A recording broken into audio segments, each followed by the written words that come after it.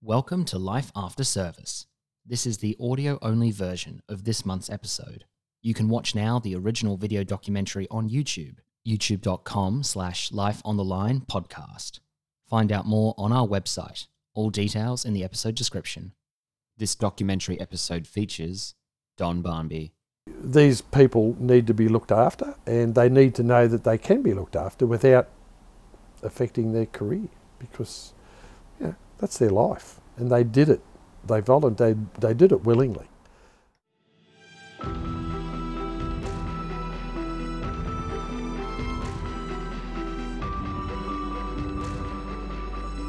All around the country, Australians sign up and put their lives on the line to do their part to protect the nation and its interests.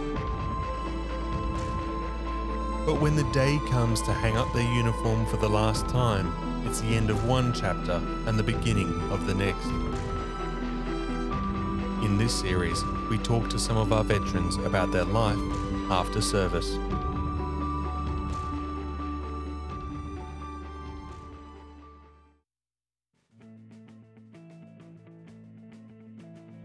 Don Barnby served in the Australian Defence Force for 6 years, including as a member of the Special Air Service Regiment. He deployed with the SAS to Vietnam in 1971. This was followed by a decades-long career in the Australian Federal Police, with deployments to Cyprus, Bougainville and East Timor in the 1999 independence referendum.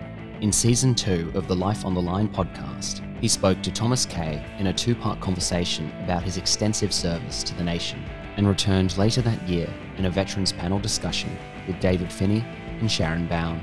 Thomas caught up with Don again in his home in Canberra. So Don, we're here for Life After Service. Yep. And you finished up with the Army and then went to pursue a career with the police. Yep. Could you tell us about that transition? Well, I did 6 years in the Army, and my father was in the New South Wales Police, and having been in the regiment, I didn't think I'd make a good bank teller or sitting behind a desk. So I wanted a bit more of an adrenaline thing. So Dad, being in the police force, and he came to Canberra during the Springbok tour in the early 70s, and he knew one of the guys, inspector or somebody in ACT Police. He'd served with him in New South Wales, and he noticed that the pay scale of the ACT Police was good. They seemed to have better equipment than the New South Wales Police at that stage, and also they didn't transfer around, because I went to about 4 different schools, and New South Wales 3 or 4 years here, then you move on. So if I ever was thinking of getting married, and I did, I actually got married soon after I left the Army. I wouldn't be transferred around. The only other place you could go from Canberra would be Jervis Bay. So that was appealing, and I liked the idea of going to Canberra. So that's why I joined the ACT Police. And what roles did you pursue within the ACT Police? Well, I joined in 1973. Initially, in those days, the ACT Police did embassies. That was later taken over by Compol, but I did embassies. I did security, police type security at what is now Old Parliament House.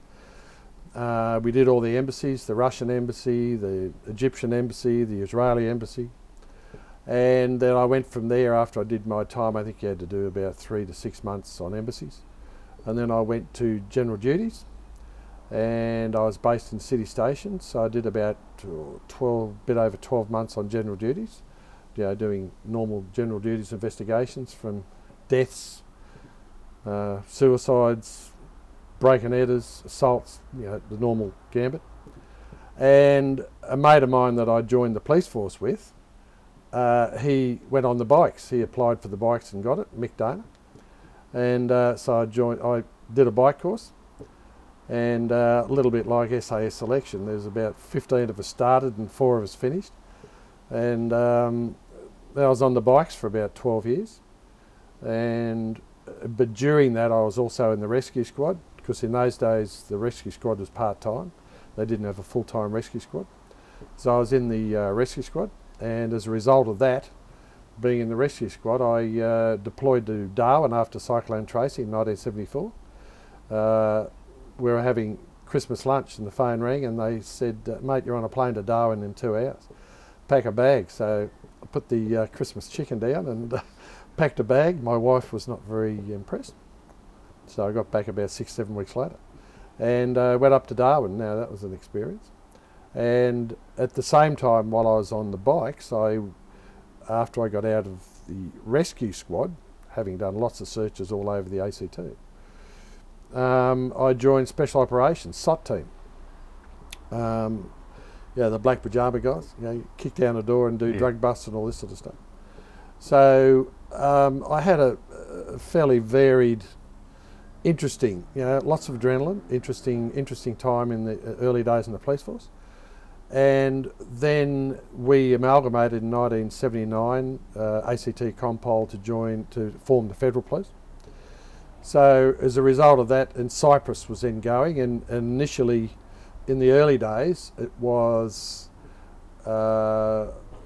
state police forces, because a quick anecdotal story there. Dad applied to go to Cyprus in 1964-65. It was one of the first contingents. I think it was the first. Anyway, as a kid, I just remember he and Mum having a discussion in the kitchen, and Mum won. He didn't go, and the irony of it was I did. And so the state forces pulled out, and I think Commonwealth Police took over. So when we went in 1980, we deployed as Australian Federal Police, so I was on the first AFP contingent to Cyprus, UNCIPOL. Did 18 months there. The tours we extended for 6 months, so we did 18 months there. Interesting. And then I came back, got divorced, went back again. I was asked to go back. A couple of guys had been sent home, so I went back for another 18 months. So I ended up doing 3 years in Cyprus, and then I came back and went back on the bikes. And I could see my time on the bikes, drawing to a close. So I was starting to transfer some of the senior guys. So I made my own career moves and did a lot of lobbying, and I eventually got into witness security. So I went into witness security on the 11th of November 1985. I did 5-6 years in witness security. Again, interesting. That was when witness security was in its infancy in the Australian Federal Police, so we did a lot of groundbreaking stuff. And then I was promoted to sergeant in 1990, and then went to VIP protection, and my first job was looking after the Turkish ambassador and his wife, and that was good. And then there was then the election came along, the Houston election. Don't quote me or correct me if I'm wrong. 91, 92, and I was one of the sergeants in charge of one of the 3 teams on John Hewson. So we did that election, which was a long 6-week election. Travelled Australia doing that. Then got out, and then there was a vacancy came up on the Bob Hawke, the PM's team, during the first Gulf War. So I went on that for about 8 months. Had a great time working with Bob Hawke. He was fantastic guy.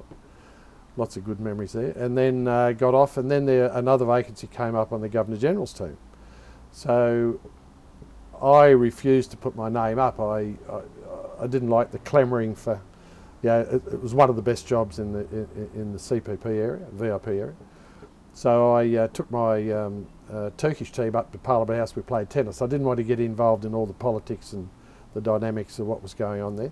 Anyway, a couple of the older sergeants apparently put me up, and they said, "What about Barney?" So my name went forward, and I got it. And then I did 5 or 6 years with Bill Hayden when he was Governor General.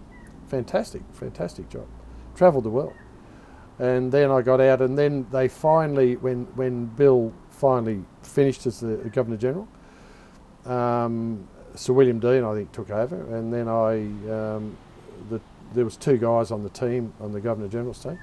We were both let slide, and I think I had the choice of either going back to GDs, locking up drunks, and getting into fights again, which didn't really appeal, or going to the 3rd or 4th floor, and I chose the 4th floor for no reason, and it turned out to be Interpol. So I did 2 years in Interpol. My contract was 2 years, and that just devastated me because I think I had to hand in my gun. So I suddenly, from being an operational copper, for 23 odd years, I became a pube, basically, a public servant. I used to catch the bus to work because I used to drive the bike home when I was on the bikes, the police car when I was in CPP and WITSEC and all that sort of stuff. And suddenly I was catching the bus to work with a lunchbox. I mean, yeah, really? Seriously? And I thought, no, this is not me. Anyway, I duly did my time there. And a lot of the guys knew that I was a frustrated little puppy behind this computer. And they used to have a little thing. I'd walk in every morning and they'd say, "Morning, Barney, how are we today?" And I said, "Just effing peachy, just peachy." So that set the scene. And so I did my 2 years, but during my 2 years in Interpol, Bougainville was kicking off. So I was asked if I would be interested in going, and the way I put it was I escaped one jungle, the office, for another jungle, Bougainville.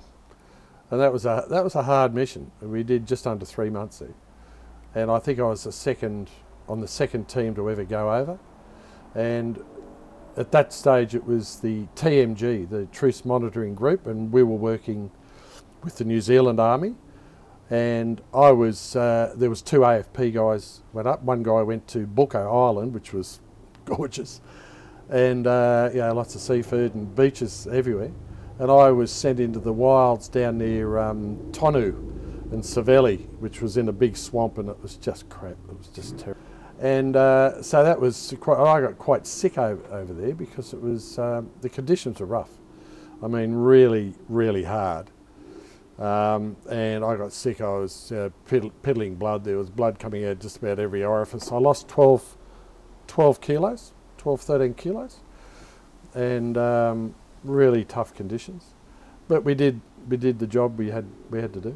And I think then, after we left, the New Zealand Army pulled out and the Australian Army came in. Then I think it morphed into the PMG, which was the Peace Monitoring Group. And so then I came back to the AFP. While I was over there, I'd done 25 years then in the AFP. And I sort of thought I'd done enough. So I sent some messages to Canberra via the New Zealand sat phones. No comms anyway. And I wanted to get out. So I resigned in 1998. And after 25 years, and then I went to Europe, travelled all around Europe, and I just got back from 3 months overseas in Europe. Oh, that's right, then that's right, when I got out of the police force, I walked the Cape Wrath trial, because a mate of mine, I was in the ACT police, lived in Kilmarnock in Scotland, and he was Scottish, and when he was in the Merchant Navy back in the 60s, he said, "I always want to walk to Cape Wrath," which is the most northern lighthouse in Scotland. So he was still over there, so we teed this up over a couple of years. So I got out of the police force, duly went to Scotland. We did the Cape Wrath Trail, lost all my toenails, and that was an experience, walking through the bloody wilds of Scotland. And then came back to Australia, and then my girlfriend and I, we did another trip back to Europe. And we did about a 2-month tour to Spain, Italy, Dublin, all around Ireland, England. And I just got back from that one, and a mate of mine who was the Assistant Commissioner in charge of personnel said, "Have you been reading about Timor, East Timor?" Because when I was over in Europe, Bosnia and Croatia and all that was pretty hot. So I said, "Yeah, I sort of know a little bit about East Timor." He said, "We're sending a contingent. Are you interested?" And I said, "Yeah, it could be," but I said, "I'm out." And he said, "Yeah, I know that." But he said, "We're going to bring you back in." I said, and that had never been done before. That was the first time ever that a police officer, sworn, badged, had resigned and then was brought back in as a uniform member with the same badge number. Never happened before. And there was a lot of controversy within the police force about that decision. But anyway, they do it all the time now, so it worked.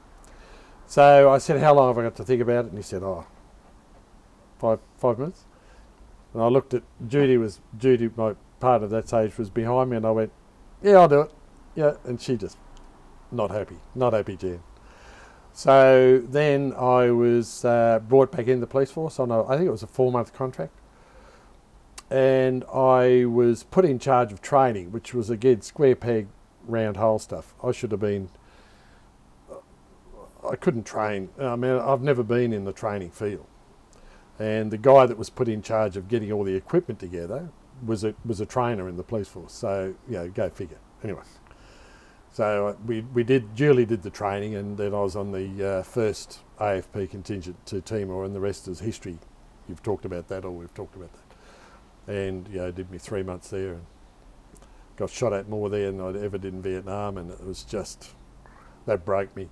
So I got out, did my contract, got out, and just an addition to that story, 5 of us went back in 2019 for the 20th anniversary of the election in 99, or the referendum in 99. And that was very, and I hate this word, but it was cathartic for all of us.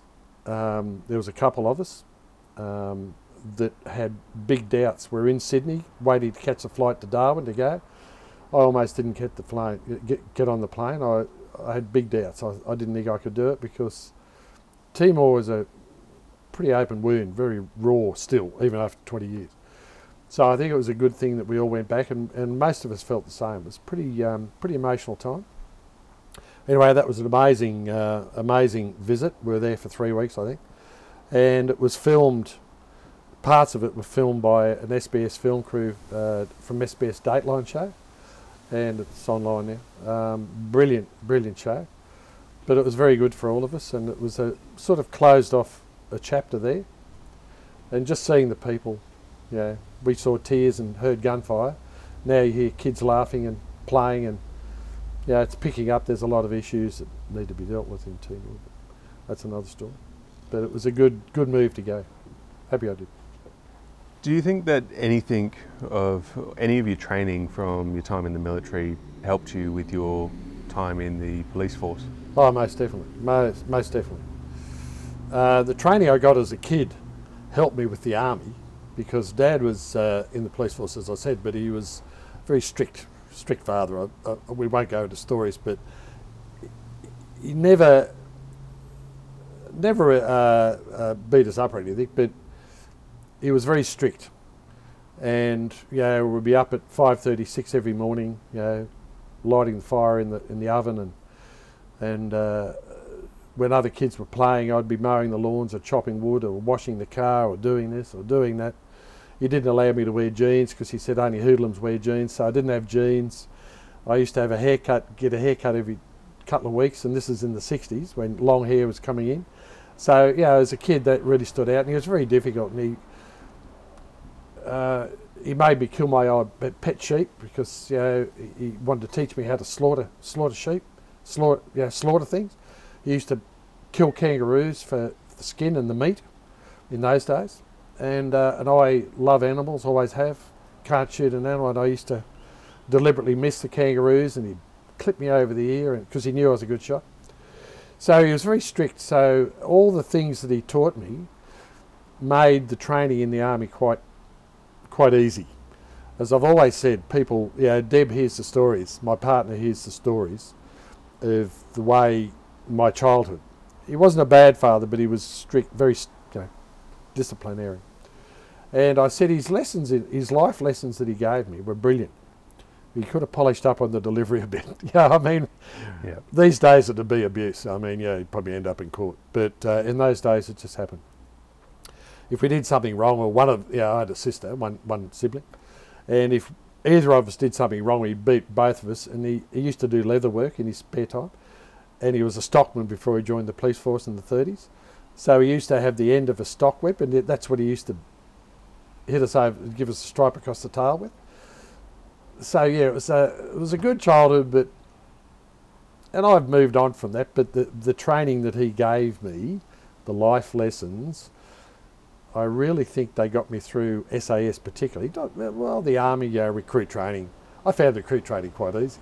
I mean, I was in the cadets at school and getting up at 6 o'clock, no big deal, no biggie. Lots of exercise, no biggie. Loved all the military stuff, and because we've done that in the previous interview, so I won't go there. But no, it certainly came in handy. It set me up for later life. Did it help you on your trips when you were with the police? So when you were facing with the different challenges, like from Bougainville and Timor? Yeah, it did. Vietnam, again, the SAS training really cut in there. Just being aware of a lot of things that probably generally you wouldn't be, and then general police awareness. Police make good peacekeepers because we generally, although there's been exceptions, generally go unarmed, and our primary skill is negotiation, and open hands, trying to sort out the issue. We don't go in, boots on the ground with lots of guns, and there's no force there.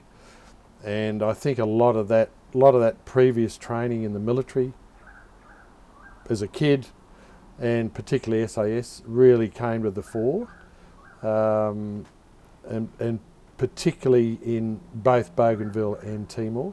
Cyprus again was, that was quite enjoyable. We had our issues, we had incidents, but the Iran-Iraq war, which affected a lot of things, and the takeover by the military in Turkey, and they moved all the tanks up on the buffer zone and all this sort of stuff, but not really worrying stuff. Beirut, I spent a bit of time in Beirut. I think that was in the previous interview somehow. We had some issues in Beirut in 83, sorry, and the American embassy got bombed, and that school got bombed. I stayed in that the night before they got bombed, and those 275 Marines got killed. So there was a few issues there, but generally, it put me in good stead for those other missions. Again, training and just awareness and just general police background and awareness, I think. And throughout your time, especially Cyprus, you got to explore quite a bit of the world. Yep. Jumping on planes and whatnot. Yep. Good life experience there. Yeah, on an island in the Mediterranean, which it's pretty neat anyway. And I hadn't been to the Middle East. My wife and I at that stage had done a trip through Europe, a Kentucky trip in 1978. So, but I'd never been in the Middle East, and it was a big eye-opener, and fell in love with it immediately. I had this deja vu feeling. I must have been a crusader or a crusader's horse or something. But anyway, I just everything was strange, but it didn't appear strange. I felt, I know what's going to happen here. I know this lifestyle. I know, Yavash, and cigar, slowly, all that sort of stuff. I just got in the groove quite quickly. And while we're in Cyprus, as I spent about 3 years there, we used to have the facility in those days to jump on in those days it was Canadians. They had a C-130 supply plane used to come in from Lahr in Germany all the time. So we'd pay our $2.50 or something and jump on that. They took us to Damascus and Tel Aviv to go to Israel. Back into Lahr in Germany, we'd go, and then you'd spend a week or 2 weeks leave there, and then back to Cyprus. And then at the end of both the tours, I took about 2 or 3 months leave and toured all over Europe. Unbelievable. It was nice, good days. When all the action slowed down for you and you wrapped up your time with the police, what then happened for you? So when I left the police in '98, and then I was asked to go back to Timor. So then I did that 4-month contract, and then I got out again at the end of that. And then I applied for and worked up at Parliament House, the new Parliament House, in security, and I was in the bomb search team there, and also in charge of the VIP gallery in House of Reps. And that was interesting. I did about 5 years there. But then while I was there, I was also asked to come back in the police force, to do CPP on the British High Commissioner. And I said, yeah, that was a 3-month contract. So I did the bits and pieces up there and got out of the contract there part-time. Went back in the AFP, did that, then went back to Parliament House. And then after 5 years at Parliament House, because I was only working sessional work when Parliament was sitting. So I wasn't there for the money. I was there for, keep the sawdust going and, a bit of social interaction. And so then after 5 years I got out of that. And then I'd always had an interest in the Wollum world. From a kid, I first went there when I was about 8, I think, from the bush. And Mum and Dad brought me down and I was just like, this is pretty special. Because I was always a bit interested in the military side of things. And an very old, good friend of mine, who is now passed sadly, he served in the Second World War. He joined up about 4th of September 1939, just after war was declared. He was in the 6th Division, 2nd, 3rd Battalion. He served all through the big battles of the Middle East, Bardia, Tobruk. Then he went to Greece, Crete, and then went to Syria. His battalion, one of few in the AIF in those days, fought all the King's enemies. The Germans, the Japanese, the French and the Italians. And then they went to Ceylon on their way back to Australia. Then he and his brother were in the same section, infantry, 2nd, 3rd. He was a section commander. And then they did the Kokoda Trail. And he and his brother were both wounded at Eora Creek. So then he got out, he was convalesced back to Australia. And there was still war going on. And I must have had some of his genes and whatever. So he said, no, I want to get back into this. So he succeeded in getting a discharge from the army. And then he went around the corner, literally, like colloquial. Went around the corner and joined the Air Force because they guaranteed him that he could get in as an aircrew because he'd been in an infantry unit, combat, whatever. So then he joined the Empire Air Training Scheme, did training in Canada, and became a bomb aimer navigator in Stirling's and Halifax bombers over Europe in an RAF squadron. So he saw the war out, and I think he resigned from the military, or the Air Force in that time, in 1946. So I'd known Al for I met him in 1973, 74. So I'd known him for a long while.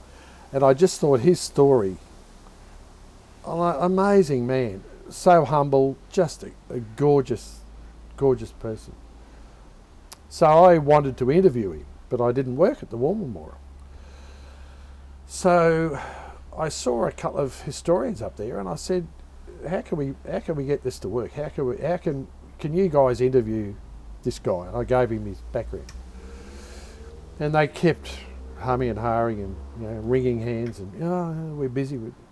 And I said, guys, this guy's getting older and his mind is like a computer at the moment. So we need to do this, a time limit here. So I said, I can interview him. Oh, well, we can't pay it. I said, I don't want to get paid. I just want to get this guy down on your interview database, the Oral History Archives. So I said, oh, okay. Do you know how to interview? I said, guys, I did 25 years in the police. I mean, this second nature. So I ended up interviewing Al, and over 2 days, because there was a lot of war. So and it was really amazing. Their long-term memory, these older guys, of which I'm now one, he remembered everything in crystal clear detail. The only thing that he stumbled on, and we went back to it and he clarified it, was the name of the British destroyer that evacuated him from Greece. Unbelievable. And then we went back the next day and we did New Guinea and then the Air Force and all the rest of the stuff. But that was the start of it. And then a few people up there in the history section or in the oral history area, they listened to my interview and they liked the way it was done. Because when I interview, my theory was when I interviewed people, there was always, I tried to paint a word picture of the person. because it just doesn't start when they join the military. There is another person before the military, before the conflict in which they serve. So I tried to paint a picture: where were you born? Do all the normal antecedent stuff. Where were you born? Why did you join the military? Whatever branch it was, blah, blah, blah. What made you do it? And then you work through in a sort of a biographical sense. Paint a picture of this person. And they liked that approach. Because I've listened, and one of my jobs at the War Memorial, working at the film sound area, was to listen to and edit interviews and correct mistakes and all that sort of stuff. But so many interviews I listened to started off, okay, so you caught a ship to the Middle East, or you went to Vietnam. What happened then? And I thought, no, there's more to this. There's a person here. So somebody listening to the interview in 10 years, 20 years' time, they get a picture of a sense of the person. And then the interview has more meaning, because people are people. Everybody has a history. And so, as a result of that, I worked there for many years. I think I've clocked up my 15th or 16th year there now. And I've interviewed quite a few guys, and probably later we'll talk about some of the interviews, but one in particular that to me just blew my brain. But so that's why I worked there, and I'm still work there. I haven't been there since March because of COVID, but I'll go back. What initially drew you to going, I want to get the interview captured of your friend and at the Australian War Memorial? Had you already listened to some interviews before and then went? I hadn't listened to any, but I'd had an association with the War Memorial. I used to belong to a military history group or something, and I actually got Al to talk at this military history group that the forum was, or the venue was, the War Memorial. And I just wanted to get him, and I knew they did interview. I knew they did oral history archives, and so I thought that would be the best platform. I could have probably got somebody else. You guys weren't around then, so I thought the War Memorial would be the best start point. And as it turned out, it was brilliant, because he's now, his family have now got copies of his interview, and he's passed now, and now they can listen to it, and I've listened to it since he's gone, and it's just lovely hearing his voice, and he was just such a gorgeous man. But anyway. And so over that time since you started doing the recordings and things like that, as you were indicating before, there are some that actually stand out. Yeah. Obviously everyone's got a story behind their character and who they are. Yeah. But are there any sort of key ones that you'd be able to share with us now? Two guys I served in the regiment with, I interviewed then. One was the 2IC in our patrol, and he was over in Canberra with his wife for another reason. And so it was a really ad hoc, hasty. I gave him a list of questions. I said, "Jesus, mate, can you just, get your mind around this, because we can do it tomorrow." Because we had to jack up the sound room and the interview stuff. And I did that interview, which was great. But the one that really stands out was one of my last ones. And it was an old guy. He was 93, 94. And he served in New Guinea in the 2nd 14th Battalion. But then he got out and he ended up getting into Z Force, Z Special Force. But old Merv, he had unbelievable. He had a mind like a computer. So he flew over with his carer from Adelaide. We put him up overnight at a hotel. And the interview went for probably 3 or 4 hours. And again, his memory was crystal. So that was a really good interview. Went all through his war service. But the thing that stood out from him was that he was very aware of current events. But also, I was out in the car park talking with him while his carer went off and get the car, take him back to the hotel. I took him to the last post ceremony, and I'll talk about that in a minute. But while I was talking to Merv, one of the girls I work with came up, and I'd already told her and a couple of other guys about this guy I was interviewing, and the interview had been completed. And she came up, and I introduced both of them and chit-chat. And as she walked away, old Merv, 94, right? old Merv looked at her and looked at me and he said, "Jesus, Don, she's a looker." And I said, "Merv, you will never die. You will never die." He thought, he was aware of current events. He thought young. He had a young brain, you know. Yeah. And I said, "Mate, that just blows my brain that you still are aware of everything. You're aware of current events. You're aware of beautiful things, women, scenery, nature, everything." I mean, that was just great. But one of the things I did institute with most of the people I interviewed was, because when they come over, it was probably the first time for many that they've unloaded a lot of this stuff, unpacked it. And a lot of them were very emotional during the interview, and we had to stop, start. But I thought a really nice way, and a lot of them had never been to Canberra before, and they'd never been to the War Memorial, so it was a big experience for a lot of the guys. Some had, but so I thought a really nice way to end off all the days, and I'd make the offer that if you'd like, and if you've got time and you can do it, we'll go along to the last post ceremony at 5 o'clock when the War Memorial shuts. And I said it's just a really nice way to close the day. You've done your interview, you're probably going back to your hotel, or if you live locally, you're going home. But it's a really nice way to close off the day for you. And for a lot of them, that was the really emotional time of the day. But it was just really nice. And I think some of the other interviewers that do interviews with veterans, they've picked up on that, and they do that now because it just rounds it off. It just finishes it nicely, bookends it, or Yeah. whatever the expression is. So yeah, I met many and had many interesting talks and chats with a lot of veterans. I always class them as walking history books. Everybody's got a story everywhere. You don't have to be in the military. But these guys, I mean, a lot of them had done incredible things. But they're very ordinary people, and we've heard that expression, ordinary people doing extraordinary things. But a lot of these guys have done incredible things. And I just think that needs to be put down, because we all go, and I just need to get their history down, for people to listen to, and understand what a lot of these people have been through. Throughout your time interviewing these veterans, have you noticed a difference or key similarities between the older veterans to the newer veterans? Experiences are very similar.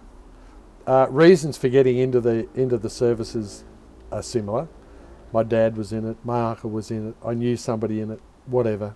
I was in the cadets, The reasons that I joined, the reasons that countless thousands of Australian guys and women now have joined. So the reasons are very similar across the board.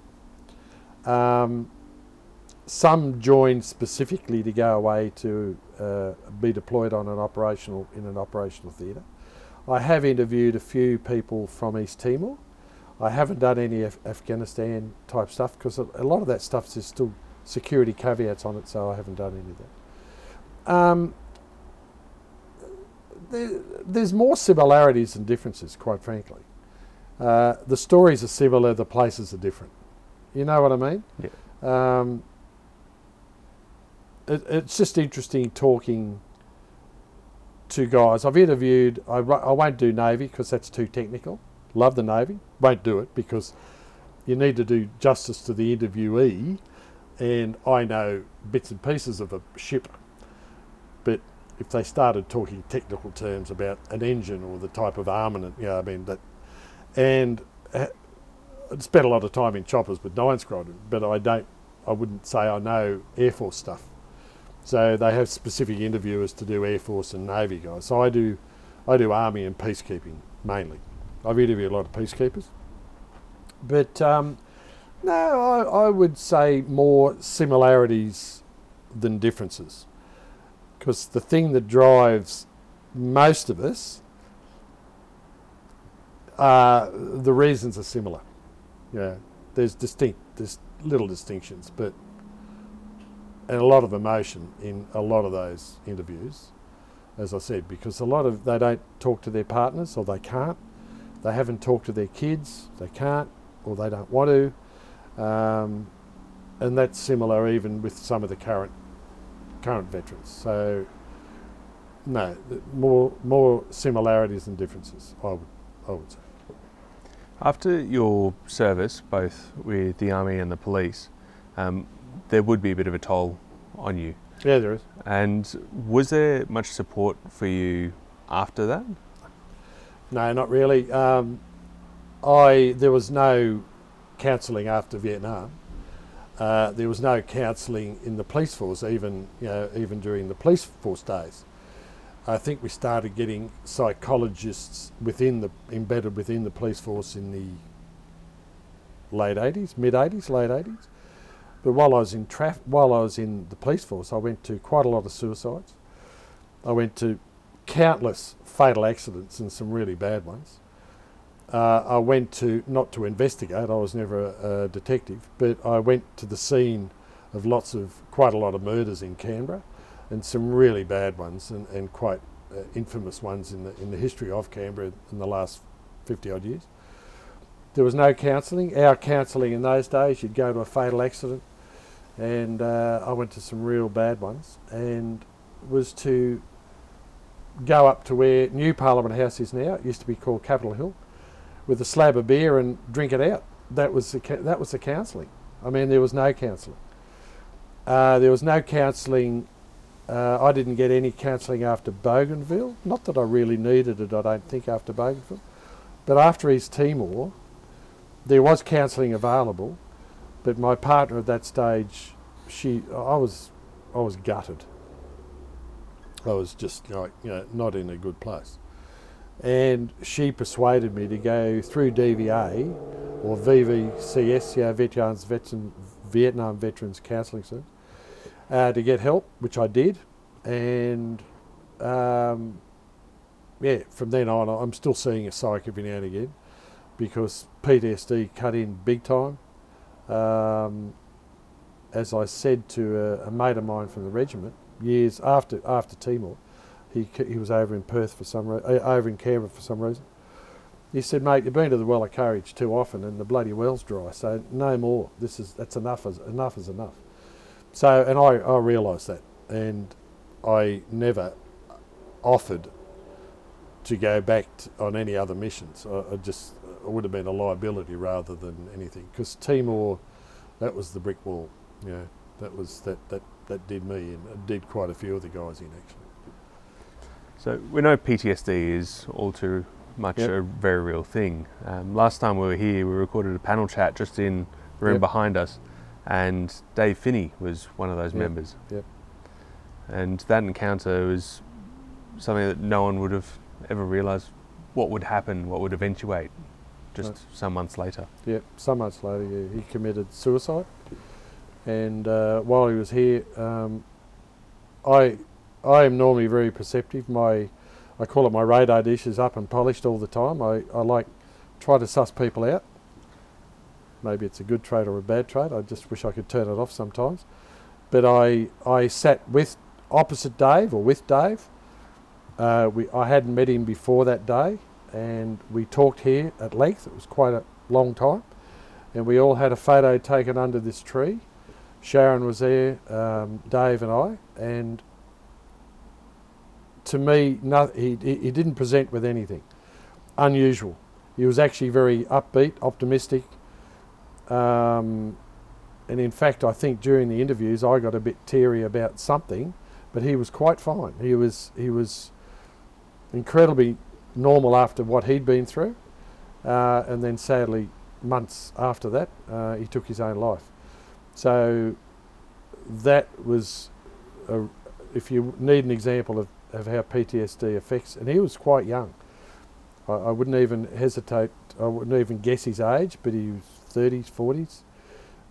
Young guy, world ahead of him, and that was the end. So it was a tragic end that should never have happened. And I'm not going to get into details, but I think he was seeking help and he just couldn't get it. You know, so that's what happens, and that's again why I think that help should be readily available to any veterans, anybody that needs it, because it really affects them. Yeah.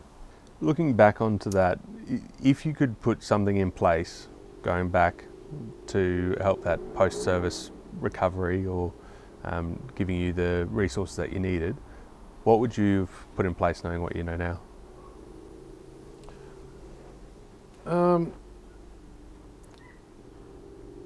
As an organisation, whether it be police, military, don't make the person that has been through whatever experience, don't make them feel guilty for needing or asking for help, because a lot of guys, and I know it's out there, a lot of the, when I say guys, I mean women too. A lot of these people, they know that if they go through their service organisation and ask for help because they need it, it could affect their career.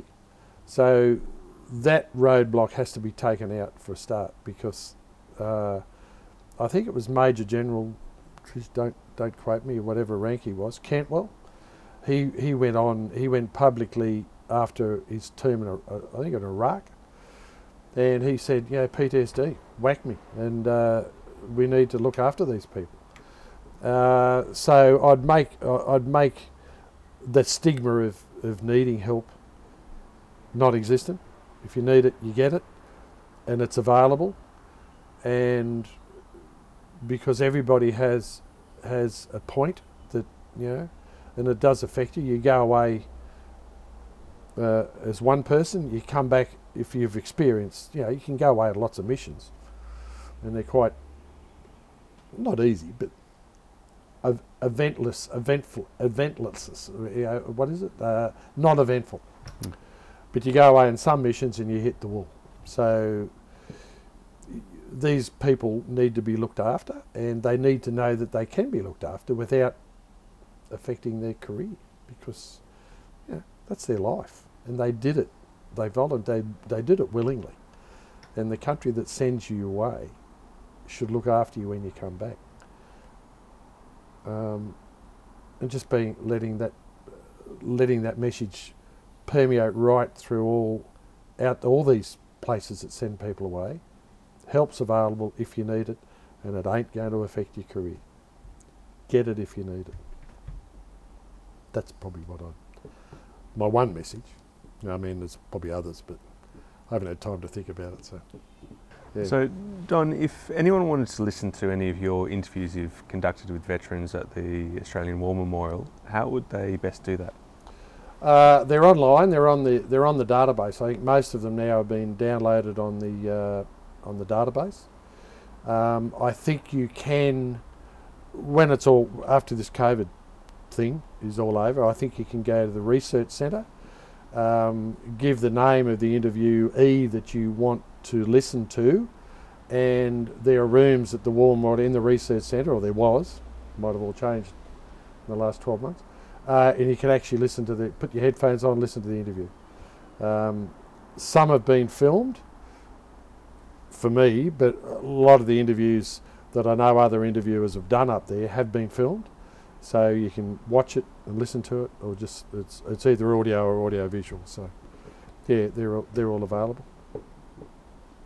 Well, Don, I think it's time to head to the War Memorial and have a look around there. Hardly a challenge. Great. Thanks for your time.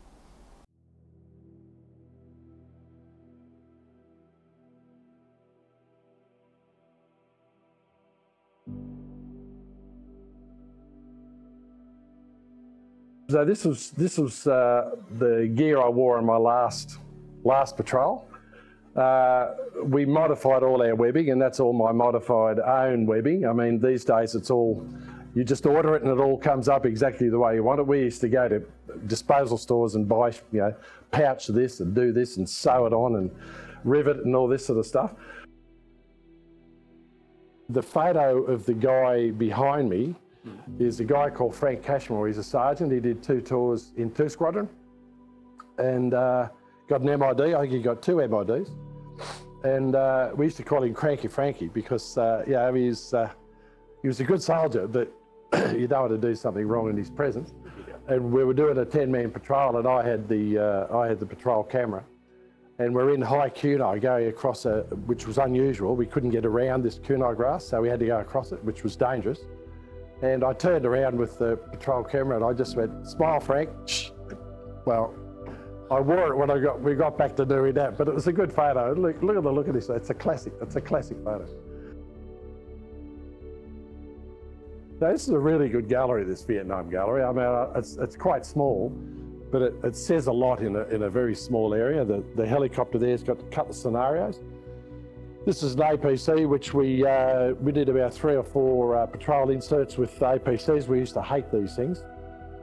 They used to think we were mad, going out, 5 guys going out, in Indian territory. And we thought they were mad because we could remain concealed. Whereas these guys, noisy, and everybody knew they were there. And sadly, they had a fairly high casualty rate, the tracks. Oh, look at the face of it. And if you can read that, he's 19 or 18 or something. He was killed. He's a light horse guy. But look at his face. I mean, there's my photo. I love that photo. But look at the should have been at school, should have been playing football or something. Look at unbelievable. There's some really poignant photos in this lot. Well, they do refresh these occasionally, don't they? Yeah. But I love it.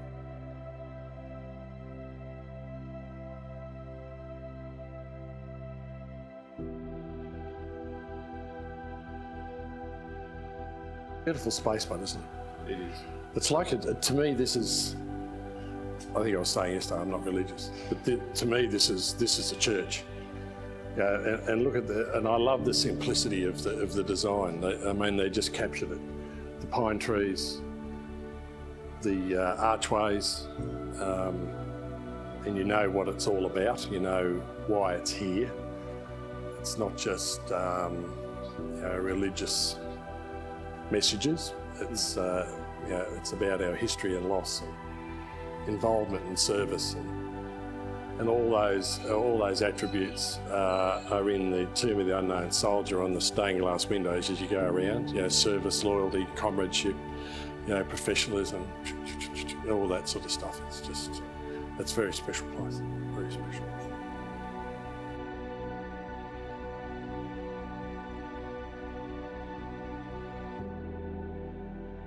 Most people, unless they're looking for a particular person, a relative or whatever, but they walk along. There's 40,000 sides, 60 on that side, that's First World War, and they just walk along, and it's just a cavalcade of names. It's just thousands of names, right? But what I tell people when they come is don't just walk past it and go, "Oh my God," like all these names. Drill into one name, just pick a name, any name, and just look at it and think of the ripple effect and the sense of loss that one person, one name on that wall had amongst how many people. Just think about it. Everybody had a mother, a father. They might have been married, they had sisters and brothers, they had friends. So instead of just looking at a heap of names, just pick a name and then just stop and think. So just say, you were killed. Who would that affect? A lot of people. You know what I mean? Yeah. And that's why I tell people there's 102,000 names here. That's a lot of families, not just the people killed. That's a lot of families affected. Unbelievable. It's beautiful that it's here, and I love it, but it's very sad.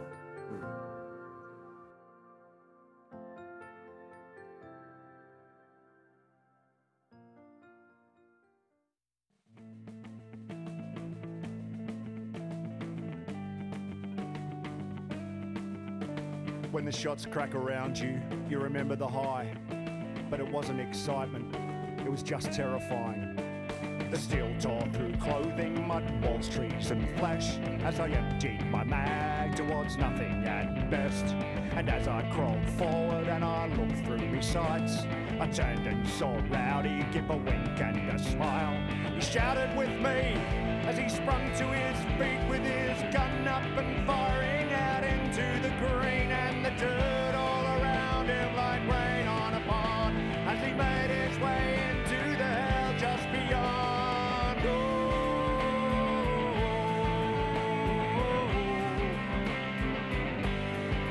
Well, I've tried to forget how I've tried